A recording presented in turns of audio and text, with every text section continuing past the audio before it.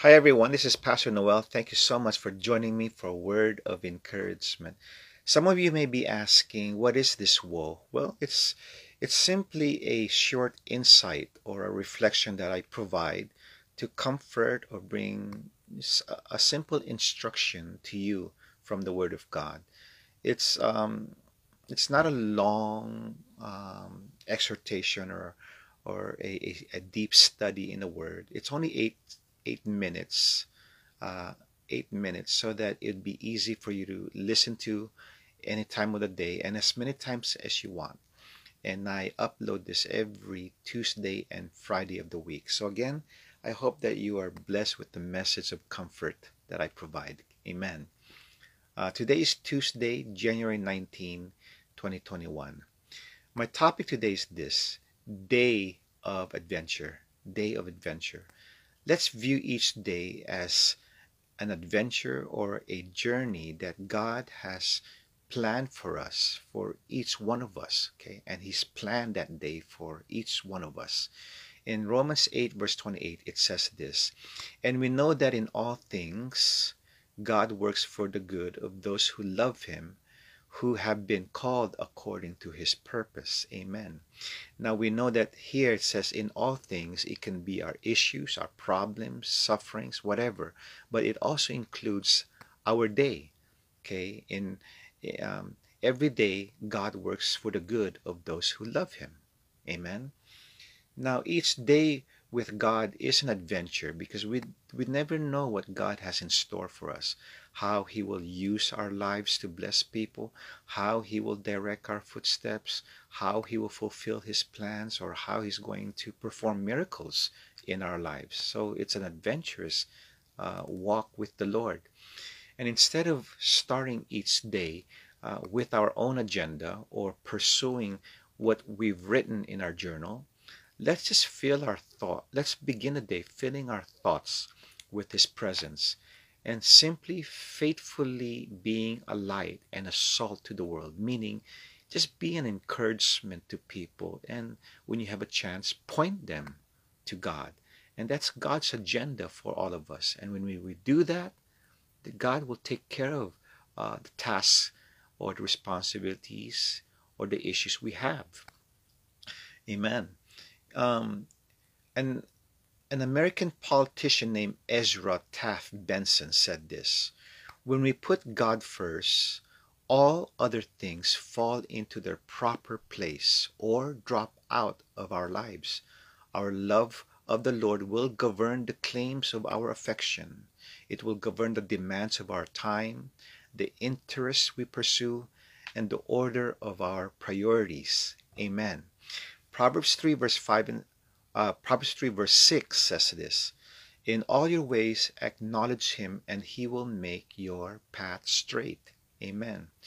So here, to acknowledge God is to simply recognize that God is the one working in our behalf with His divine power, His wisdom, His goodness, and His justice.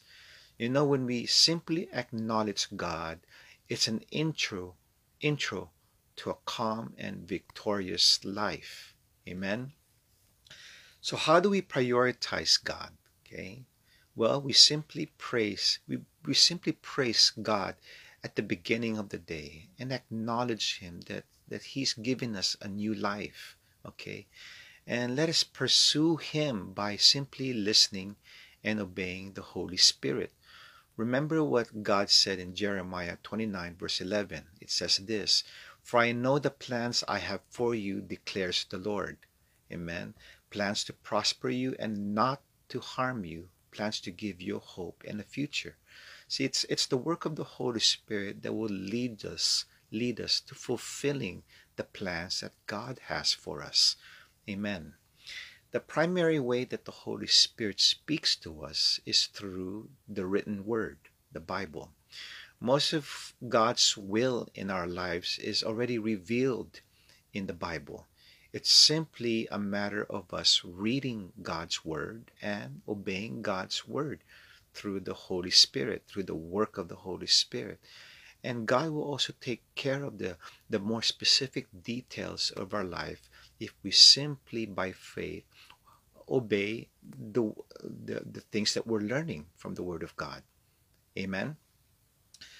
Let's trust God that with that He's always next to us, that His presence is near, whether we sense His presence or not, or that we're going through very difficult times that's overwhelming and it's causing us to feel helpless, hopeless, and that God is so far away. Let's continue to believe that He is present. You know, a thankful and trusting attitude will help us see our situation and the events around us in light of God's power, in light of God's purpose in our life, and in light of God's great love for us. Okay? Isaiah 41 verse 10 says this, "So do not fear, for I am with you. Do not be dismayed, for I am your God. I will strengthen you and help you. I will uphold you with my righteous right hand." You know, also, we need to resist choosing the easiest route each and every day. Okay? A life of following Jesus will never be dull, okay, or predictable, especially when we choose the route that's least traveled by people. When we choose a route that is difficult, there will we see a greater manifestation of God's grace and love. When we walk through the deep valleys and the high mountains, let's just do it in the power of God. You know, Rick Warren said this, "What gives me the most hope every day is God's grace, knowing that His grace is going to give me the strength for whatever I face, knowing that nothing is a surprise to God." Amen. So no matter how deep or dangerous is the path before us, okay, the safest and most adventurous place to be is being by God's side. Amen. Hallelujah.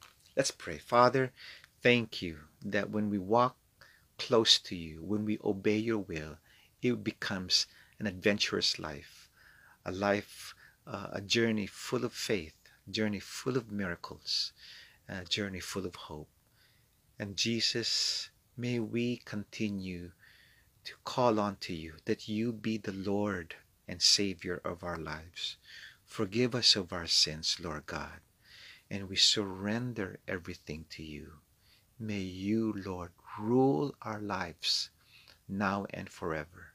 And we commit, Lord God, all our issues, all of our problems, all of our worries to you each and every day.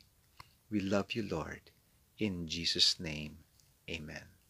Well, I hope you're blessed, and I'll see you Friday this week. Okay? God bless you. Bye-bye.